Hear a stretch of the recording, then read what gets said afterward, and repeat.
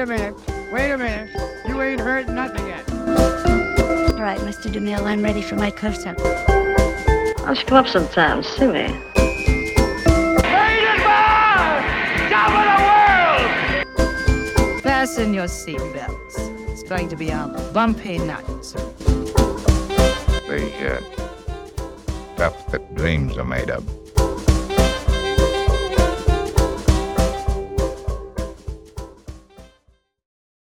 Hey everybody, Kirk here. I just want to say before we start the episode, make sure you follow us on Twitter. And Facebook. And if you enjoy the episode, make sure to leave us a rating and comment on iTunes or wherever you listen to your podcasts. We love to hear your feedback, and you can find us on any social media by searching Silver Screen Time Machine. We appreciate your feedback. Look forward to hearing from you. Hello, and welcome to Silver Screen Time Machine, Wendy and Kirk Classic Film Review. Hello, Kirk. Hi, Wendy. How are you today? Oh, dandy. How are you? I'm nervous. I'm a little nervous, too. This is a big one. This is a challenge. We've talked about some pretty good movies, but I don't think we've hit anything with the pedigree of the movie we're talking about today. There's so much technical things about this. It's hard for me, myself, to wrap my head around it as a layperson. Researching this, there's been so much written about this movie, so much talked about this movie. It's probably the most written and talked about movie ever. Maybe up there with like The Godfather and a few others. But I think this is the movie that's been talked about the most. So it's a challenge to try to bring something new to the conversation. Yes. But let's give it a shot. Okay, but we should probably tell our folks what we're talking about. Yeah. So we are getting in our time machine and we are going back to when, and we are talking about what? We are going back to 1941 and we are talking about Orson Welles' Citizen Kane. The granddaddy of all films, Citizen Kane. One of the things that always jumps out at me, I'm on a lot of online classic film groups and so forth, and one of the things that I always see about this film, the number one comment I see about this film, I have to say, is overrated. Overrated. I didn't like it. I hated this film. And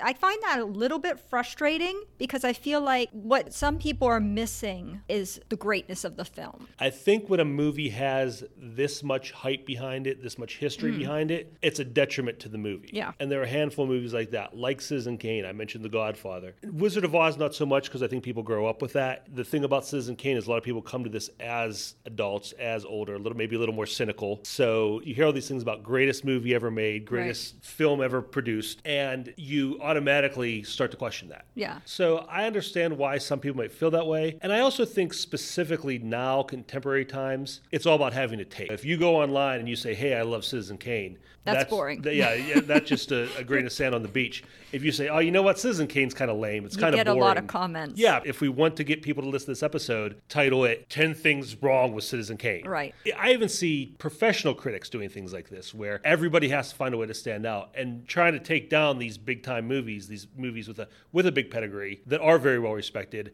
I think is kind of a cheap way to do that. Yeah, and honestly, I think I do understand. I've had people just in general, just regular people that I know, even people that are fans of classic films, say, I tried to watch Citizen Kane and I couldn't get through it. And I believe I understand what they're talking about. It's because the actual story is not done in a normal fashion. Yeah. It's not what people expect. The whole story is told immediately in the beginning. Yeah.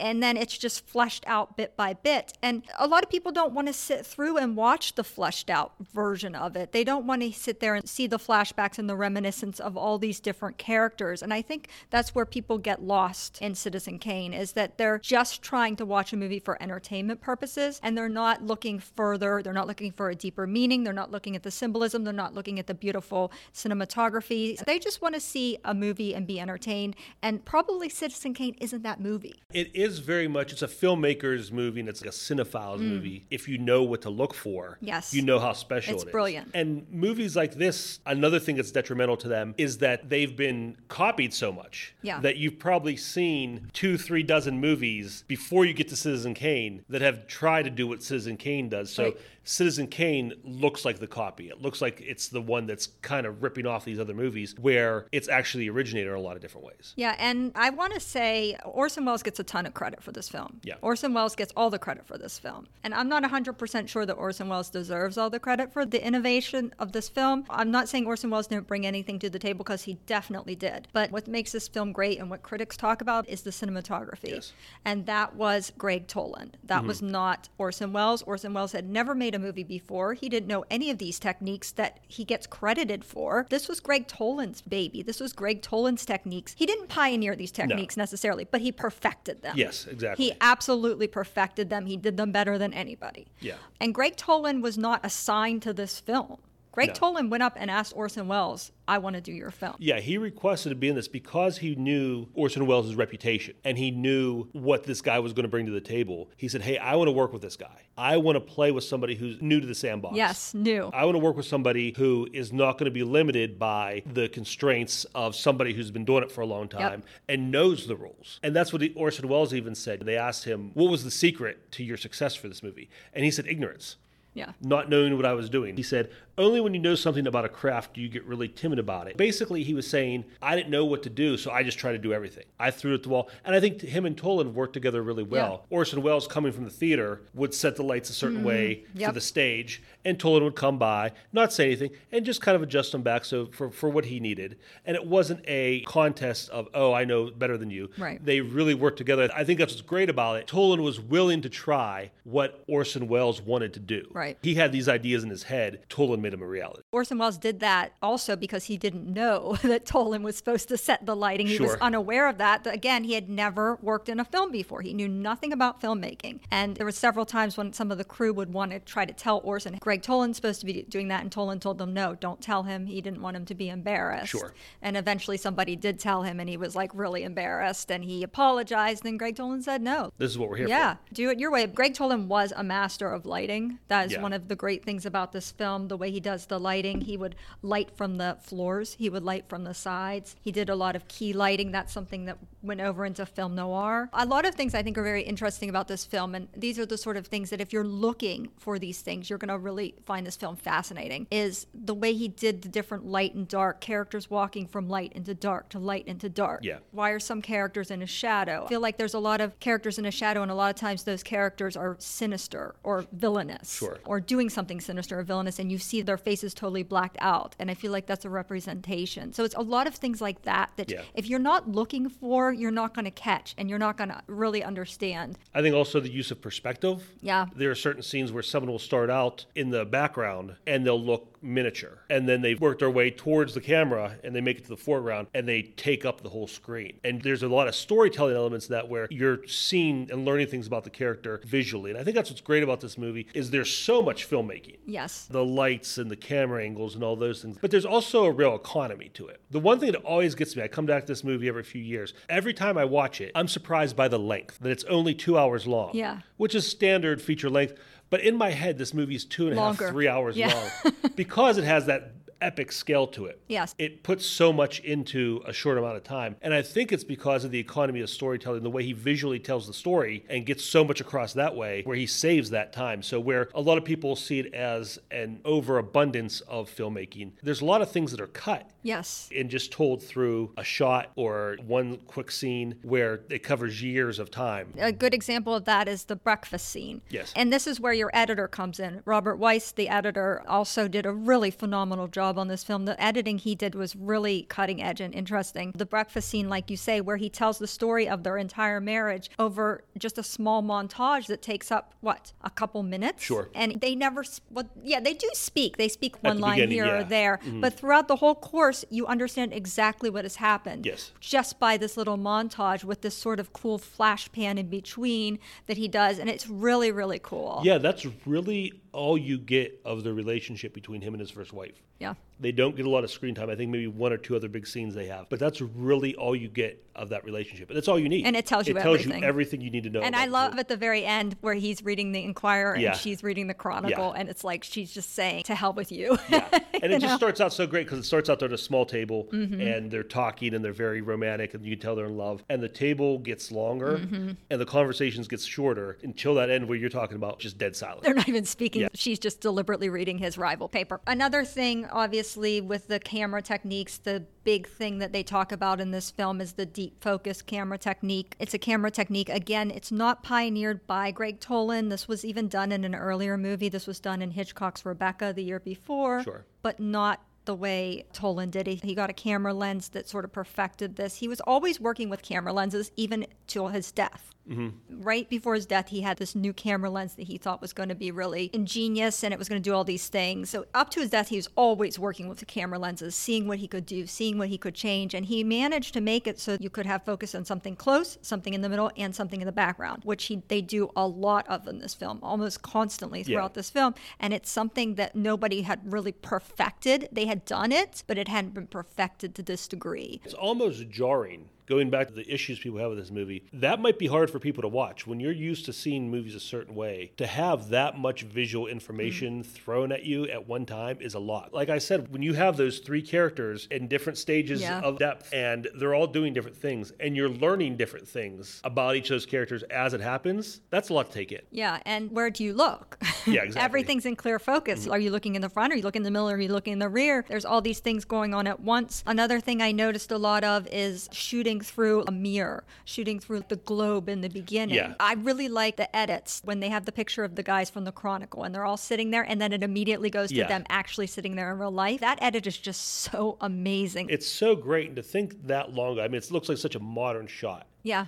And what it is, Kane is buying his newspaper and he's building it up. His biggest rival is the Chronicle. That's the big paper in town. He's the Inquirer. Yeah, he's the Inquirer. The Chronicle has all the great reporters and journalists. Yes. And they look at that picture and they say, there's a picture of the staff. A picture at the building of the Chronicle. They're all sitting down and they're looking at this picture and they say to Charles Kane, you'll never get this. It took the Chronicle 20 years to build this up. And they zoom in on the picture and then they zoom out and everybody gets up. And it's them taking the new picture as Inquirer employees. Because I think they mentioned in that scene that it took them like 4 or 5 years to just go and get all those guys. Yeah. And again, that's another example of a great amount of storytelling done in seconds. A little bit of the plot. So it starts off that there's a young boy playing in the snow. Yeah. And you see a mother and father in the house. And here's another example. You have this great deep focus. He's outside in the snow. You're seeing him through a window. You can see him clearly, but you can see the mother. You have a very close up on the mother's face, the mother and the father. And there's this fellow there. He's a banker, we find out. And we find out she's signing over the boy to the care of this banker. We find out that this boy is going to be extremely rich. She somehow inherited a bunch of money and she's giving the child to the banker. Walter Parks Thatcher is the banker that she's giving her son to, the son being Charles Foster Kane, and she's signing him over. The father doesn't like it. He's arguing, but they go out to see the boy. He's riding around on his sled in the snow. Sure.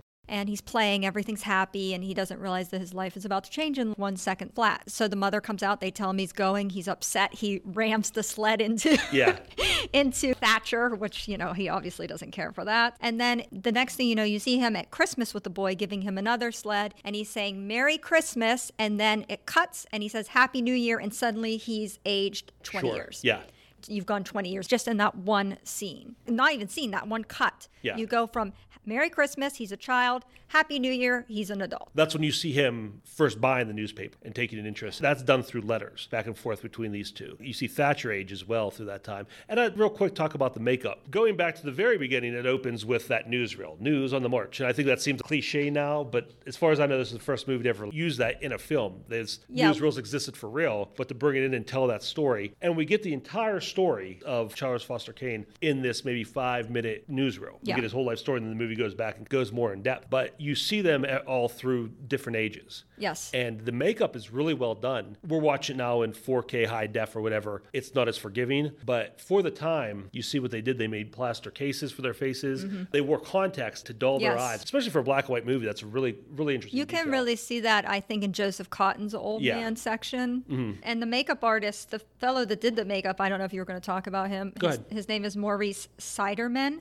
He was not even a union guy. He was a apprentice, a junior member of the makeup artist. RKO would let these junior members do this, probably because they didn't want to pay the union wages, would be my guess, but I don't know for a fact. Apparently, this young guy, Maurice Siderman, is the one that did all the makeup, and they wouldn't give him the screen credits for the makeup because he was just an apprentice. And they said, oh no, that has to go to an actual union guy. Definitely. They wanted the department head, Mel Burns, and he would not give credit to Maurice Siderman. So Orson Welles said, well, if you're not going to give credit to him, nobody's getting credit. And then he took out an advertisement in the Los Angeles newspaper that said, thanks to everyone who gets screen credit for Citizen Kane, and thanks to those who don't. All the actors, the crew, the office, the musicians, everybody, and particularly to Maurice Siderman, the best makeup man in the world.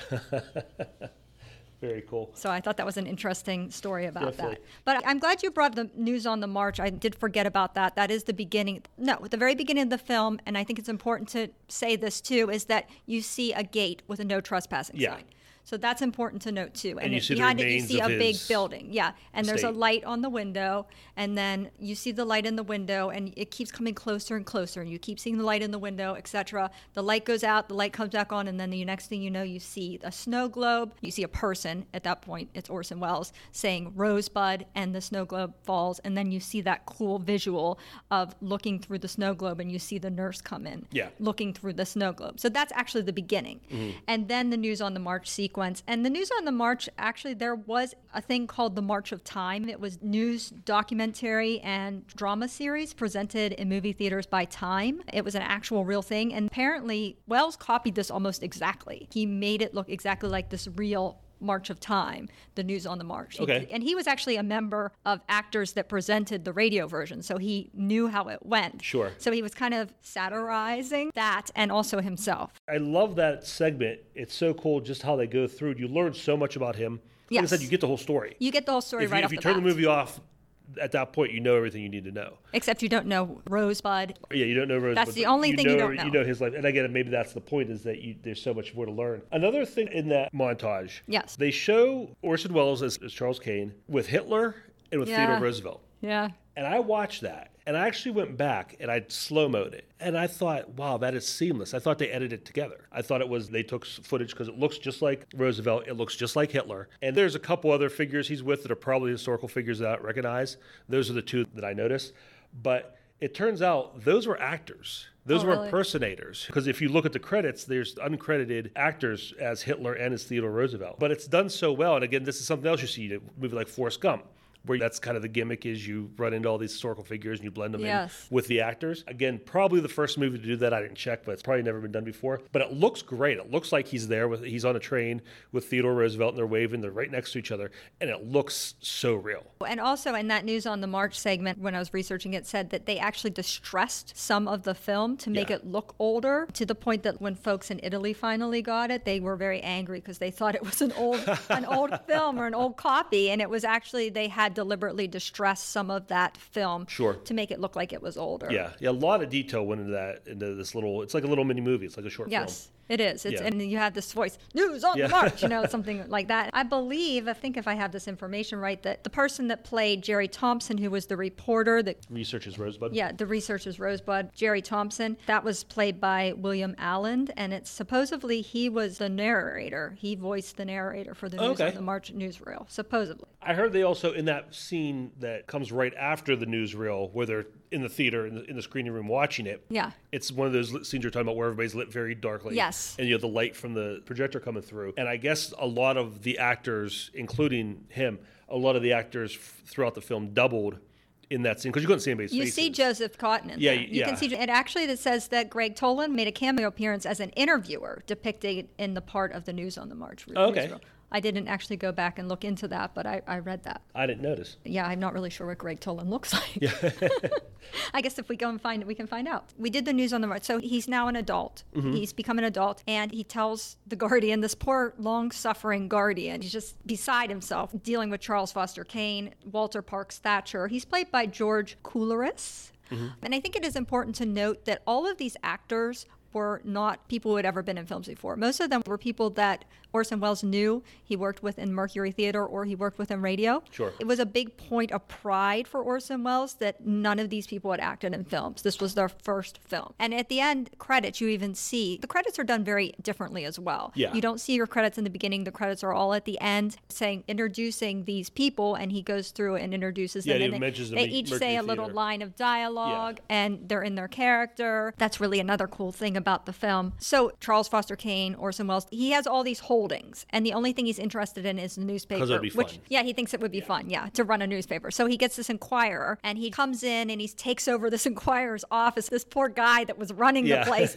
they're just kind of running Bulldozes him, rampant over him. Yeah, they're going back and forth. This is sort of like controlled chaos that Orson Welles liked to do. This is something he did a lot in radio, where he would overlay dialogue on top of other dialogue. It looks like a big mess, but it's really all done very precisely. So he starts running this Enquirer, and he starts putting out these absolutely ridiculous, not true stories. And you get another one of those cool montages with the editing where you see Thatcher. He's going through, he's reading all these articles, and again, he's aging as he's reading the articles. And every time he reads the article, he looks at this. Yeah. The cameras are angry. It's actually a really comedic performance. Yes. Like, he does like a lot of he does a lot of fourth wall breaking, where he'll say something and he'll give like a flustered look and there's a lot of comic relief from that character. There is, and that's the thing people don't note in Citizen Kane, is what a sense of humor Orson Welles had and put into this film. Yeah, and I'm sure if we understood the culture and the politics of the day, there's probably so much more that we're missing. Orson Welles was very political about things. So that's another thing that as I'm watching the film, I'm thinking to myself, what is Orson Welles trying to tell us? Sure. Because I feel like there's a message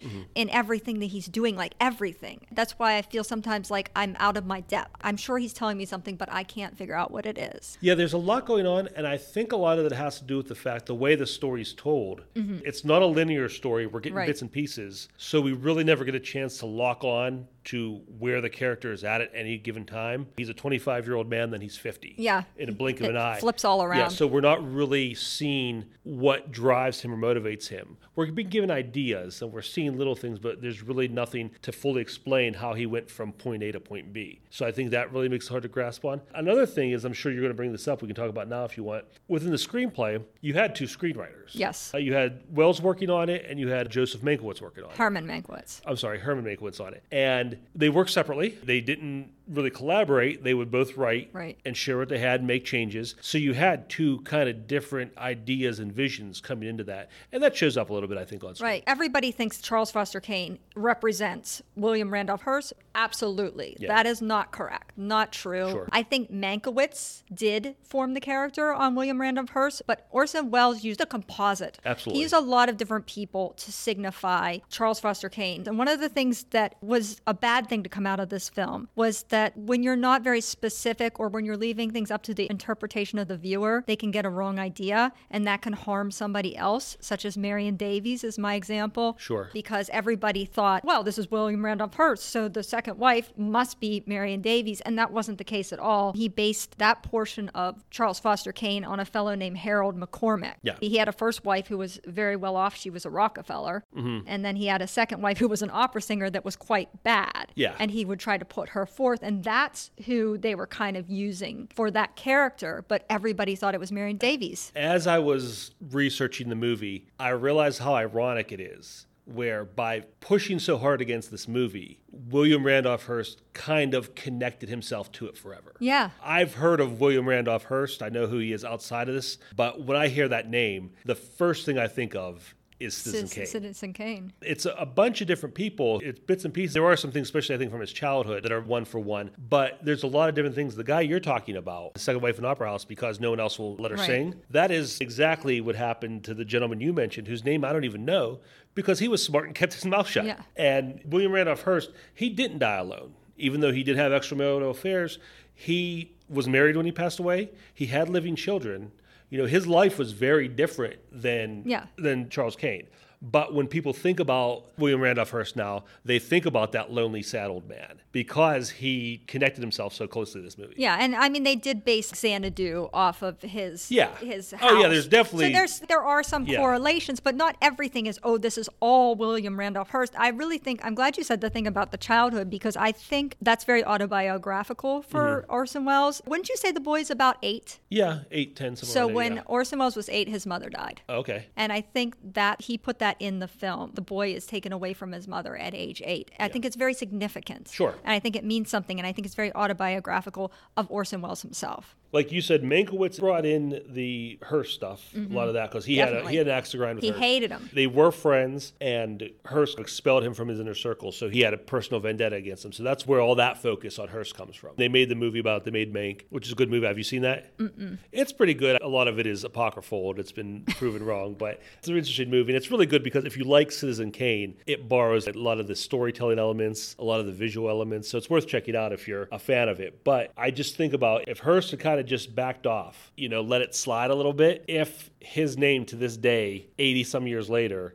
would still be so closely connected with this movie. Right. And honestly, he did hurt the film. Yeah. He hurt the film a lot. And I also think he prevented the film from getting the Oscars it deserved. Absolutely. Which, as much as I fuss about different Academy Awards not being given to the proper people, there is nothing more egregious than Greg Toland not winning the Oscar for cinematography in this film. That is an absolute travesty. Oh, yeah, absolutely. Yeah, I mean, he's put on a clinic here. How Green Is My Valley was beautifully done as well, but you're not pioneering, you're not doing innovative techniques. I can't even talk about it. This is why you can't get upset. This is why you can't get upset about the Oscars, because it's been that way forever. It's always going to be that way. So upsetting. Yeah. Thank goodness he did get an Oscar for Wuthering Heights, at least, so he wasn't without an Oscar. But this film, he 100% deserved the Oscar. Oh, absolutely. And it was very significant because this is the first time and last time it ever happened that the cinematographer is given credit on the same page as the director. Oh, really? In the screen credits. First and last time ever. That never was happens. Important. That was important to Wells because we talked about their relationship, and Wells knew it wasn't an ego thing where he tried to keep that credit for himself.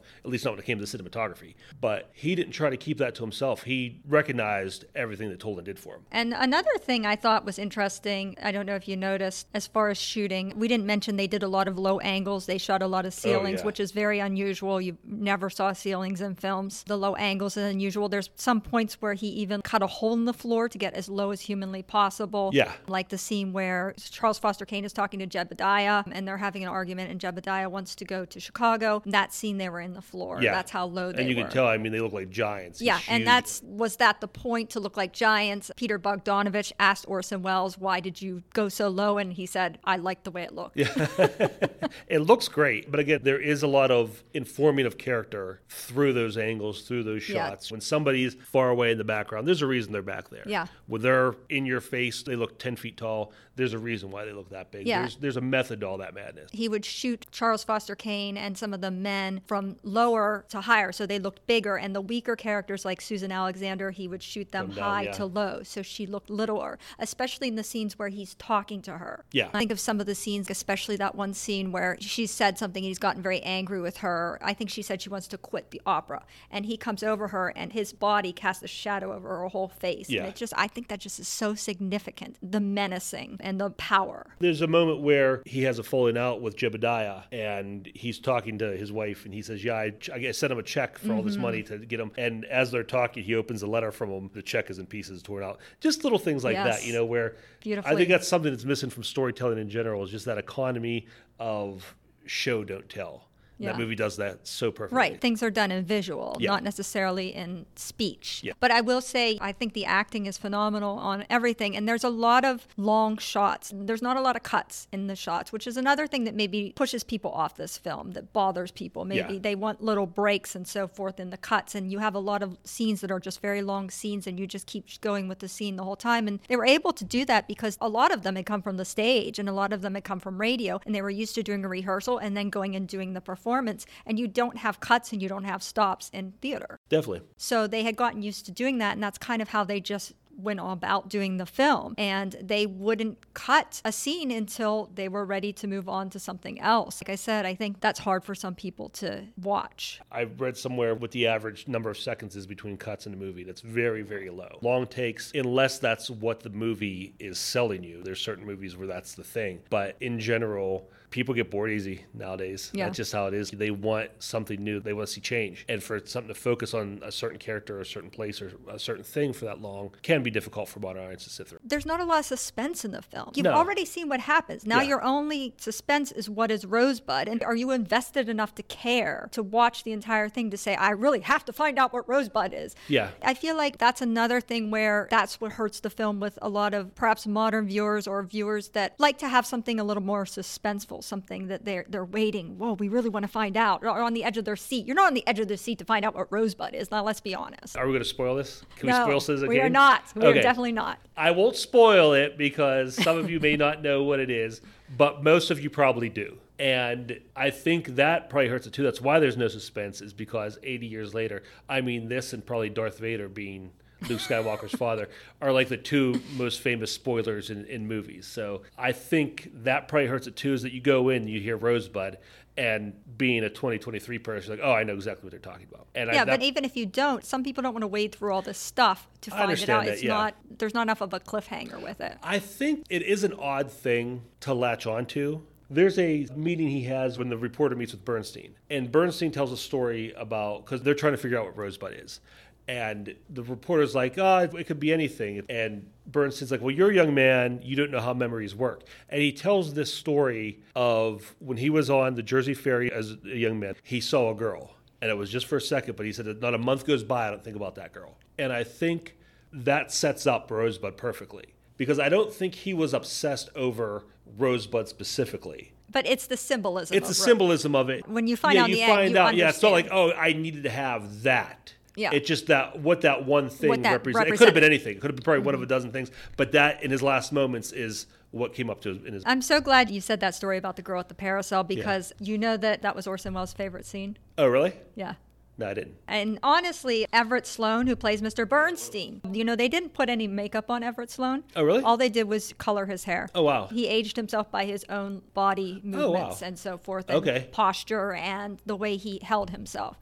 So makeup wasn't put on him like it was with the other characters, but he still looked like he aged. Yeah, definitely. He's a great actor, actually, Everett Sloan. He's in a boardroom drama called Patterns, which is a great, not as well-known boardroom drama. Van Heflin's in it, and he does a fantastic job in that film. Would love to talk about that film someday, but I digress. Back to the story. We find out when he drops the snow globe that he said Rosebud. So it's found out that his last word was Rosebud. So now there's this reporter played by William Allen. His name is Jerry Thompson, and you never see his face. He's always in a shadow, or his back is turned. You never really see him clearly, and I believe it's because he's supposed to represent the public, Joe Public, somebody trying to find out and pry and find out into Yeah, that somebody's makes sense. life. So he's basically the anonymous public. He's not actually a person. I mean, he is a person. He's a character. But Yeah. that's, I think, what he's supposed to represent. So what he does is he's given this mission to go find out what Rosebud is. Yes. And so he goes through the entire film going and interviewing people bit by bit. And he goes to all the main characters and he interviews them. Or, for example, in the case of Thatcher, who's deceased, he has to go look up this history that Manuscripts. in this fancy building, and they have one of the most beautiful scenes of Oh, the that whole looks so film, great, yeah. with the light rays coming down into that big empty room where Yeah. he's sitting and looking in and the the book. clocking of the footsteps. It's beautifully done, beautifully done. This is what makes it, as Kane, a great film, people. Yeah. You have to appreciate what they've done with the light and the cinematography. It's phenomenal. No, But you're right. Absolutely. and as he's going to each of these places, even when he's going to look at the book, it starts to go into flashbacks Yes. from that person's perspective. So you get the perspective of that individual, whatever character he's interviewing or whatever he's doing. So Yes. you'll get a little segment about that, and that's how the film progresses. He interviews everybody, and you get the little snippets, and you learn about his life through these flashbacks and snippets as told by each of the characters. Yes. And I think that's really interesting because, like we said several times now, is that you get the whole story at the beginning. Right. It fleshes out. Yeah, you drill in on these certain characters and get the part of his life that they spent with him and get that angle and that aspect. So I think that's really cool. But again, I think that is what makes the story and the character so hard to latch onto, is that you never really get his perspective. Right. You're always hearing about him from other people. Right, And that's kind of the exactly. point. Even in that newsreel at the beginning, they have a couple of different scenes where there's a person standing up and saying Charles Foster Kane is a communist. Yeah. And they smash cut to another person saying Charles Foster Kane is definitely a fascist. Fascist, yeah. So you just get that idea of no one could ever really get an idea who this guy was. Yeah, who is Charles Foster Kane. But I do think one of the things that at least I noticed in the film was that it seems what Charles Foster Kane was looking for is love of something. Absolutely. He's snatched away from his mother, so he's lost his mother's love, and he spends his whole life trying to find first of all, it's the love of the public, Yes. right? He thinks he can get the love of the public by becoming a politician. Yes. And he thinks he's going to win, and he is going to win, and then this whole thing happens where he gets caught in this affair by his political rival, who you see in darkness almost all Yeah. the time, showing that this guy is dishonest, he's a villain, and he winds up not winning. He winds up losing by a landslide, and then he felt like he's lost the love of the people. He doesn't Yes. have that, so he tries to make it up by getting love from his second wife, Yes. because his first wife, as soon as she found out about the affair, she left him. So he's now trying to go through her. He's trying to make her an opera singer. She's not very good, but he's forcing her into this. So he's then trying to get her love, which he doesn't succeed in that either. Yeah. And he's also throughout the course, like maybe trying to get love from his friend. Jebediah seems to be somebody he really respects and admires, but you notice the whole time Jebediah is always making little cracks at him, Yeah. like sort of criticizing him Yeah. throughout the film. And it's like no matter who he tries to get love from, he never can get what he's looking for. Yeah, what really stuck out to me this time, I never really thought about it before, but watch it closely. You said at the beginning, his mother signs him over to the bank. He's Yeah. a ward of the bank. Right. So he's a man who was raised by a financial institution. An institution. yeah. Exactly. And so how is that man going to function in life? Right. So he has that obsessive personality where, as you said, he's looking for love. I think they make that pretty clear. He's looking for the love of somebody. And he has that obsessive personality where whatever he's doing, he throws himself completely into it. And like you said, it's politics. And, you know, he has love of the people. He's going to get that love that way. The people love him. The people want him. That falls apart. Then he transfers it to his wife. And you get the idea that, yeah, he's doing it for the love of his wife, but also he's going to get the love of the people through his wife. By making the people love her, Yeah. they'll love him. And again, that falls apart. And they reject her, too. Exactly, yeah. And then it comes down to just them.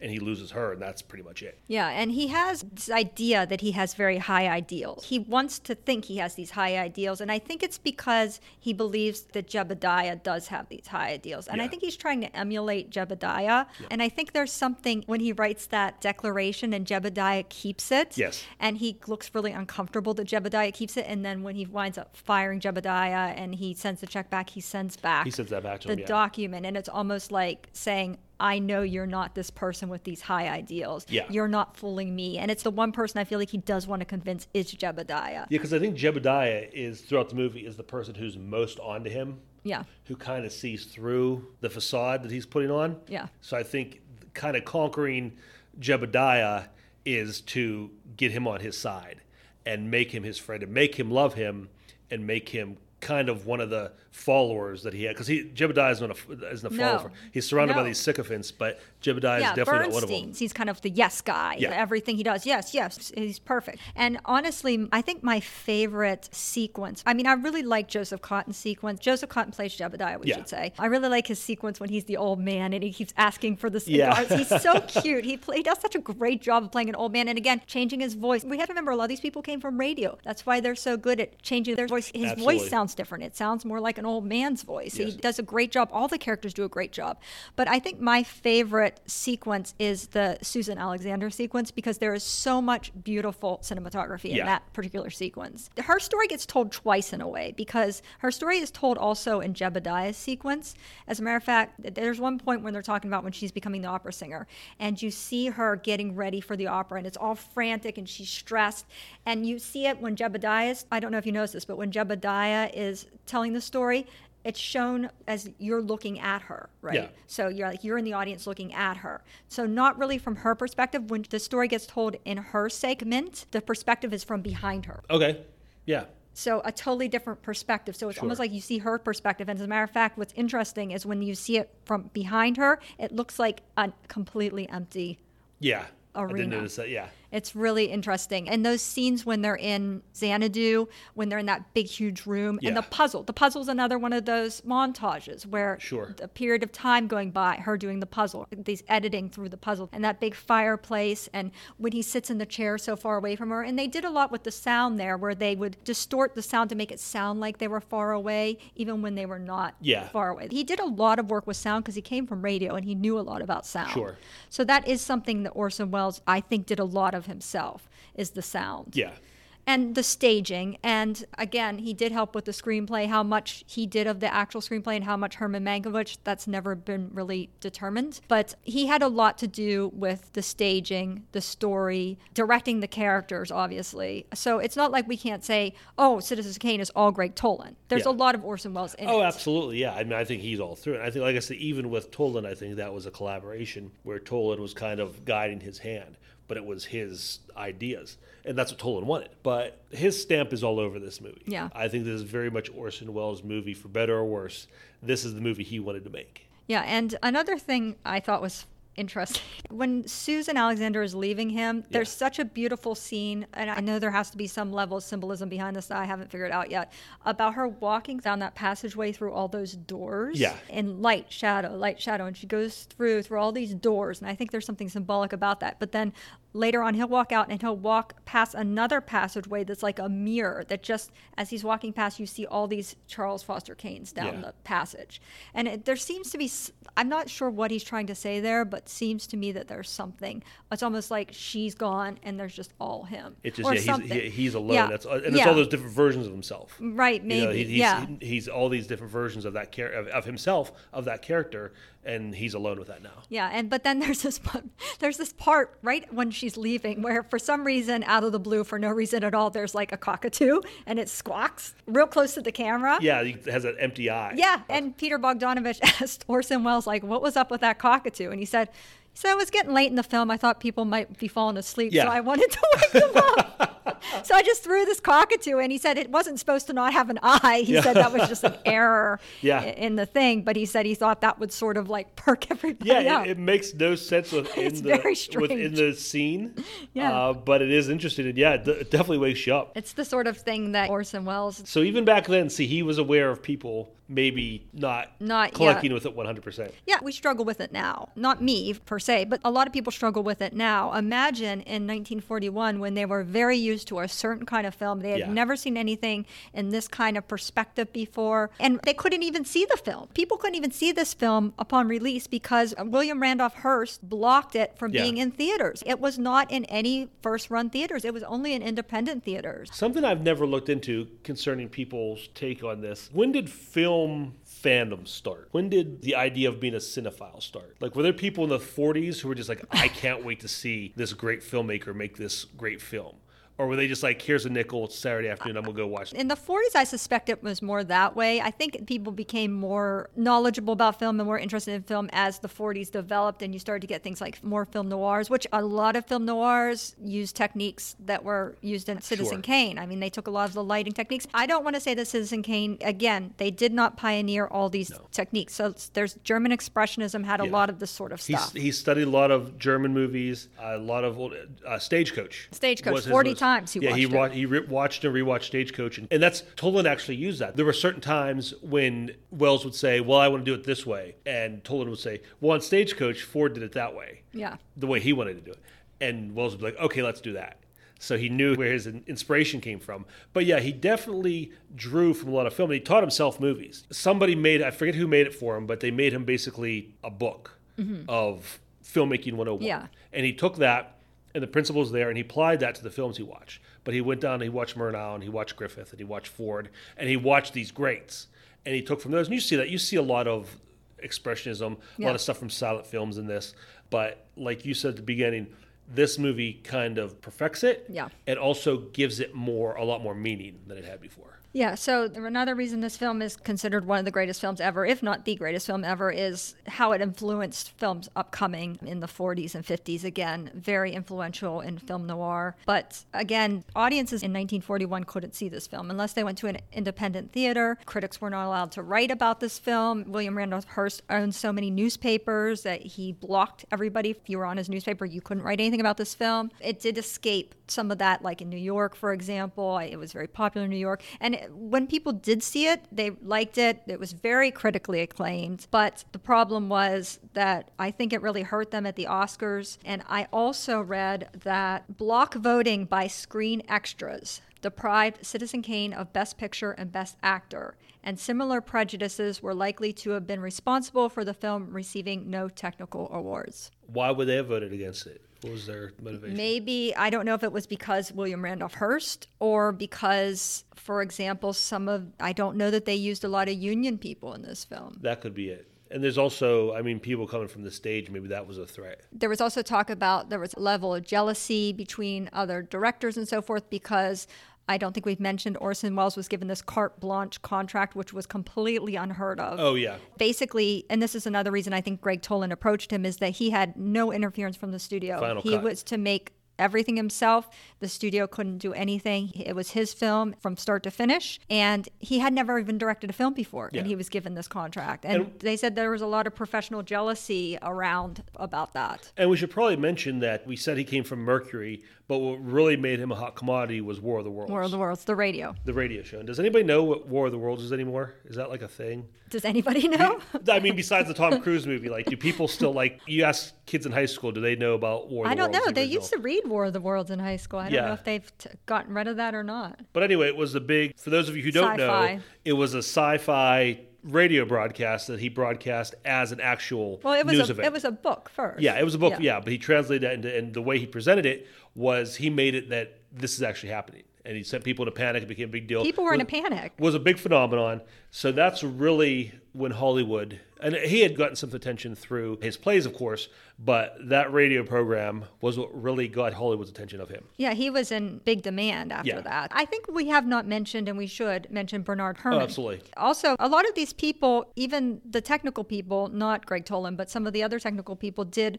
work with Orson Welles at Mercury as well. They said Bernard Herrmann did some work with him. Bernard Herrmann did the music on this. He actually created the opera songs. These are not real opera songs. He made them up to sound like real opera songs. All the songs that Susan Alexander sings in the film. And they said they just made those outside of her range on purpose. Yes. To make it sound bad when she sang and it. I will say, do you not think that the fellow that's trying to instruct her in the music is not the funniest guy? Yeah. So funny. That's what I'm saying. People don't realize there's levels of humor in this film. Oh, yeah, absolutely. One of the best jokes to me, one of the best gags in the movie is when they first get married.